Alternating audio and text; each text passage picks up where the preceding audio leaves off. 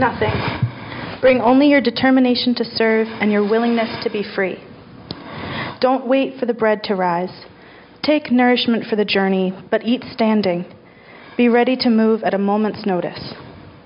Do not hesitate to leave your old ways behind. Fear, silence, submission. Only surrender to the need of the time, to love justice and to walk humbly with your God. Begin quickly, before you have time to sink back into your old slavery. Set out in the dark. I will send fire to warm you, and I will send fire to encourage you. I will be with you in the fire, and I will be with you in the cloud. I will give you dreams in the desert to guide you safely home to that place you have not yet seen. I am sending you into the wilderness to make a new way and to learn my ways more deeply. Some of you will be so changed by weathers and wanderings that even your closest friends will have to learn your features as though for the first time. Some of you will not change at all.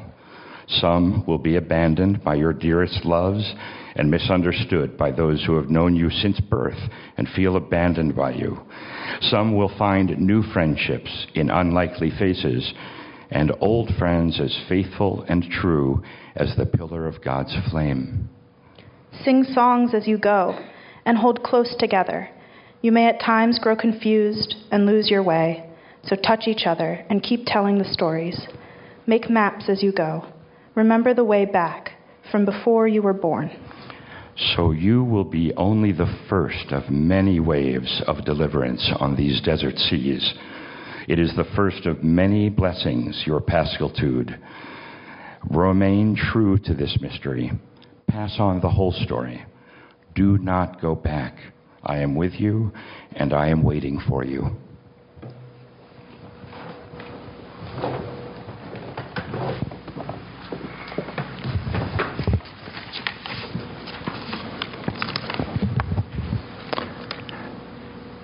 The enigma we answer by living.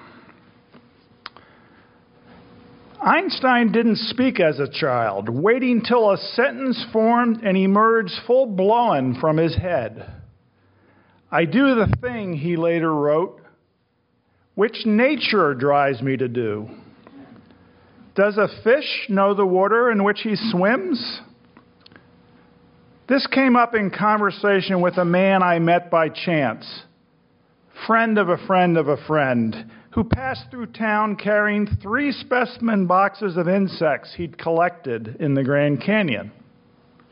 One for mosquitoes, one for honeybees, one for butterflies and skippers, each lined up in a row, pinned and labeled. Tiny morphologic differences revealing how adaptation happened over time. The deeper down he hiked, the older the rock, and the younger the strategy for living in that place. And in my dining room, the universe found its way into this man, bent on cataloging each innovation, though he knows it will all disappear. The labels, the skippers, the canyon. We agreed then, the old friends and the new, that it's wrong to think people are a thing apart from the whole, as if we'd sprung from an idea out in space, rather than emerging from the sequenced larval mess of creation that binds us with the others, all playing the end game of a beautiful planet that's made us want to name each thing and try to tell its story against the vanishing.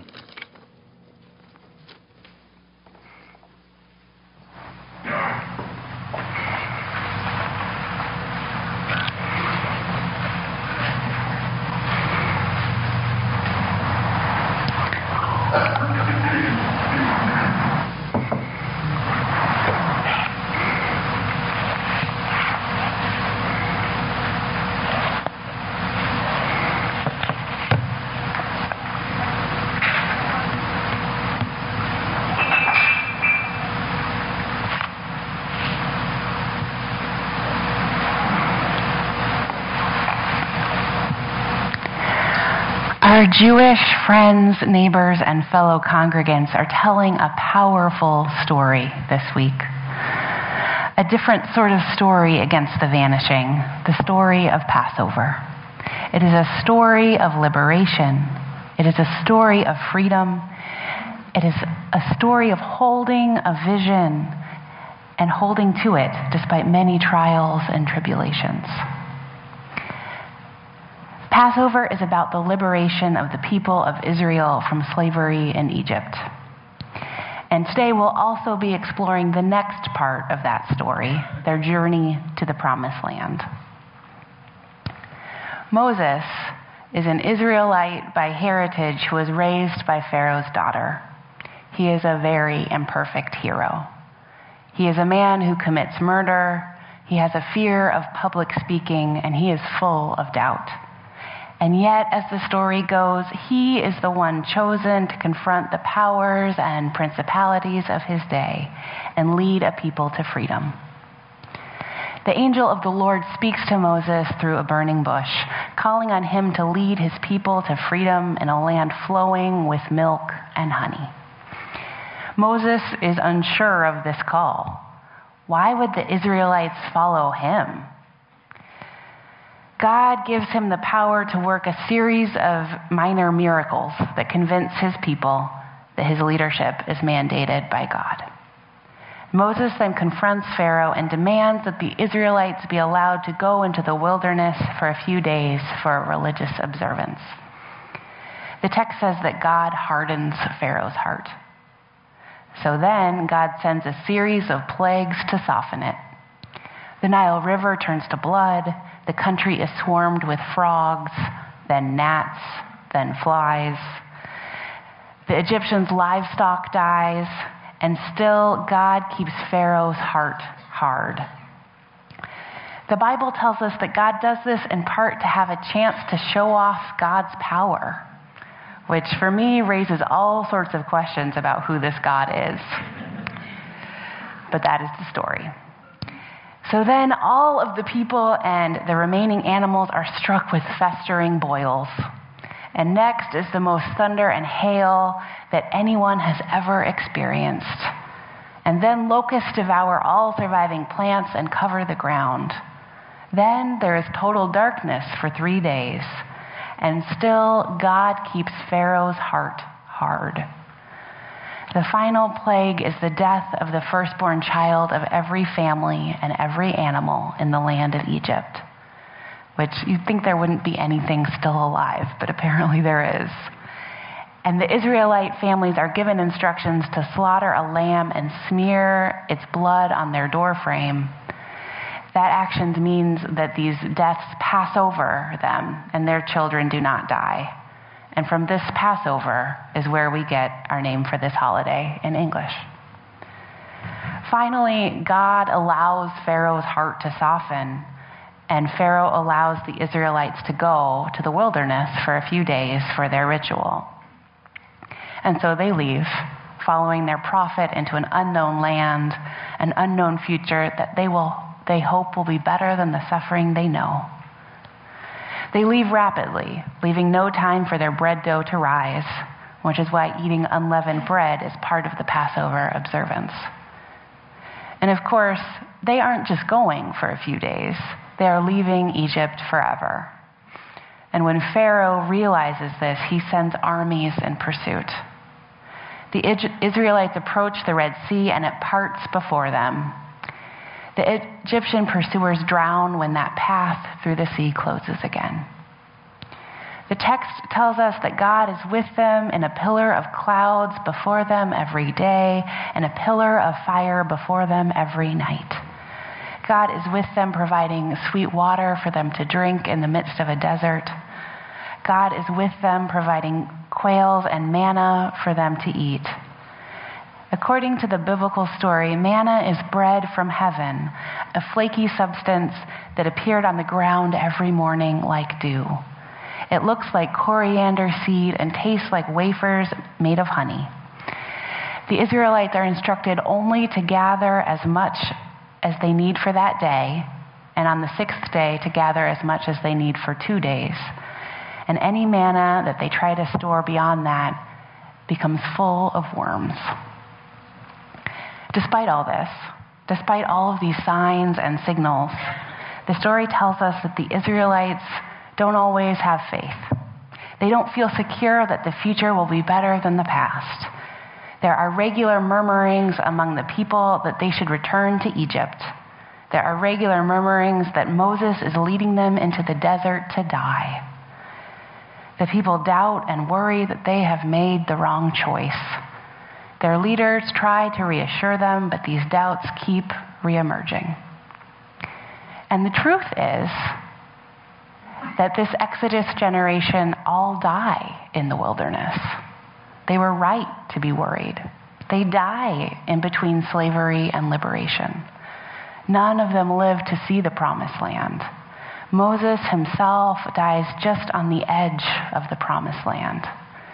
The Israelites of the Exodus seek a freedom that they never enjoy, but they do pass liberation on to their children. It is the next generation who make their home in the promised land. And now members of the Jewish community tell this story of liberation year after year. They tell this story against the vanishing. They tell the story to remember an ancient captivity and inspire modern hospitality. The Bible reminds those who trace their heritage to this story, "You shall also love the stranger, for you were strangers in the land of Egypt." The Jewish community tells this story, but it is not only their story. The story resonates in many communities seeking liberation. We had our reading this morning from Desmond Tutu, a leader of the anti-apartheid struggle in South Africa. And this story also resonates among the people who are enslaved on this continent. The Passover story is a powerful story, and likely at least a partially true story. The scholars who study biblical texts and the history of the ancient Near East think that elements of this Passover story likely happened. There probably was a Moses. There probably was a group of Israelites enslaved in Egypt that he led to freedom, or at least who lived in Egypt that he led into the land of Israel. And that group was probably pretty small. There probably weren't plagues, at least in any way the text describes, and the Red Sea didn't part in two. But the scholars whose calling it is to tease out the fact from the myth in the Bible believe this story is rooted in some figment of truth. This year, the first day of Passover fell on Earth Day. And these two holidays make for a powerful conversation. How might this ancient story of liberation call us forward to take bold action to make our promised land real in this world? How might the faith and doubt of the ancient Israelites speak to us today? Now, we can only take these analogies so far. Our current environmental situation is not slavery. But Earth Day is a chance to assess how we as a species are doing as stewards of our precious planet. The news, as you know, is not great. Climate change feels like a huge, unstoppable force with so many impacts, from melting polar zones to bleached coral reefs to the spread of the Zika virus. I know we have some in this congregation who are devoting their lives to preventing further climate change. Perhaps you are among them. I admit that when I think about climate change, I'm filled with despair. It freezes me in inaction. Perhaps you're like me. And that's just one part of the environmental challenges we face. There's the environmental racism so clearly displayed in the Flint water crisis. There's the continued loss of habitat for wild animals. There are the whole islands of plastic floating in our oceans. There are so many ways we have damaged our precious planet. As Spider-Man's Uncle Ben reminds us, with great power comes great responsibility. We clearly have great power as a species, and now is the time for great responsibility. and the Israelites in the ancient story might show us a way forward. As the Israelites wandered in the wilderness, they had only enough. The Israelites left Egypt with unleavened bread and ate manna and quails for 40 straight years during their journey. Their manna could not be hoarded. People could only gather up just enough every morning. And how might this part of the ancient story speak to us? How might we live with just enough? Just enough goes against everything that our consumer culture teaches us. We've been taught that joy comes through consumption. And sometimes that is true, but it is not lasting joy. It's a joy that is eventually filled with worms. And we have been taught that consumption keeps us safe, that we should have backups of everything and backups of our backups. But that's not the deepest lasting safety. That safety turns into worms. To face the looming environmental crisis or crises, our way of living might need to be radically different than it is now. I don't know exactly what this looks like, and I hope you will help me see that vision. What does it look like to live with just enough, to limit our consumption so others too might have just enough? We must see this vision, all the while recognizing that turning to any sort of voluntary simplicity is in part a choice rooted in privilege. For so many, simplicity cannot be voluntary. It is just how life is. The Israelites of the ancient story also speak to us as we mark Earth Day about commitment and care for the generations to come. The biblical account says that no one who left Egypt lived to enter the promised land. The generation of Moses all died still wandering in the wilderness, in that in-between space between slavery and liberation. We too must act for the generations to come, for our children. There is no such thing as other people's children. Whether we are actively raising children or not, all children are ours, and we are entrusted to give them a world worth living in. There are some children using the legal system to remind us of our obligation to them. 21 young people, ranging in age from 8 to 19, have sued the federal government, arguing that our government's failure to stop climate change has threatened their constitutional right to life, liberty, and property. They are organized by Our Children's Trust, an advocacy organization. The children involved in the suit are deeply worried about their future. A boy raised on a farm fears that the property his family has farmed for generations will stop being productive because of ongoing droughts. A girl speaks of her passion for snow leopards and her fear that their habitat and then they will vanish. Huitzicatl Toniatu, a 15-year-old from Colorado who is part of this suit, says, "We have filed this lawsuit because the leaders we have elected to take care of our planet and to take care of our country for our generations and those to follow are failing to do their job. My generation is going to be inheriting the crisis we see all around us today. We are standing up not only for the environment and the earth and the atmosphere, but for the right we have to live in a healthy, just, and sustainable world. We are the generation that gets to rewrite history. The pen is in our hands, and we are rewriting history today," he concludes. We do not yet know how this history they are writing will end. The suit was filed last August, and it looks like it will go to trial. A recent effort to have it dismissed was unsuccessful. Regardless of the legal case, we must hear the voices of the rising generations. We must do what we can to help them have a livable world. There is a Greek proverb, "A society grows great when old men plant trees whose shades they know they will never sit in." May we grow great. The Israelites envisioned a better world, an uncertain future better than the suffering they knew. They doubted and complained and wondered if they should return to slavery in Egypt, but they ultimately headed forward toward their promised land. Moses, Aaron, Miriam, and the other leaders held a vision that they shared with their people. They envisioned a land of milk and honey, a society built on moral principles. The ancient story calls on us to hold a positive vision of our future. What do you think the world will look like in 40 years? This is a surprisingly hard question for most of us to answer.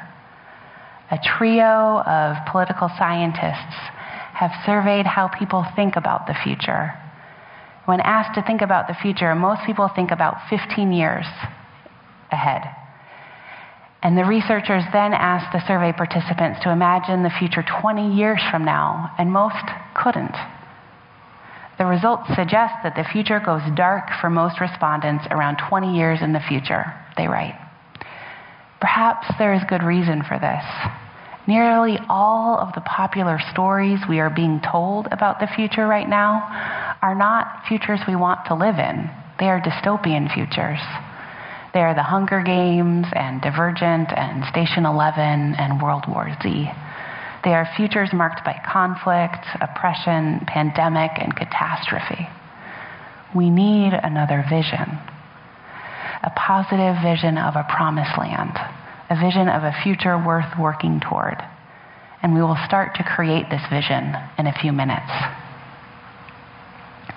Having a vision is one of the most prophetic and powerful things we can do. This is part of why the story of the Exodus is told every year in the Jewish community.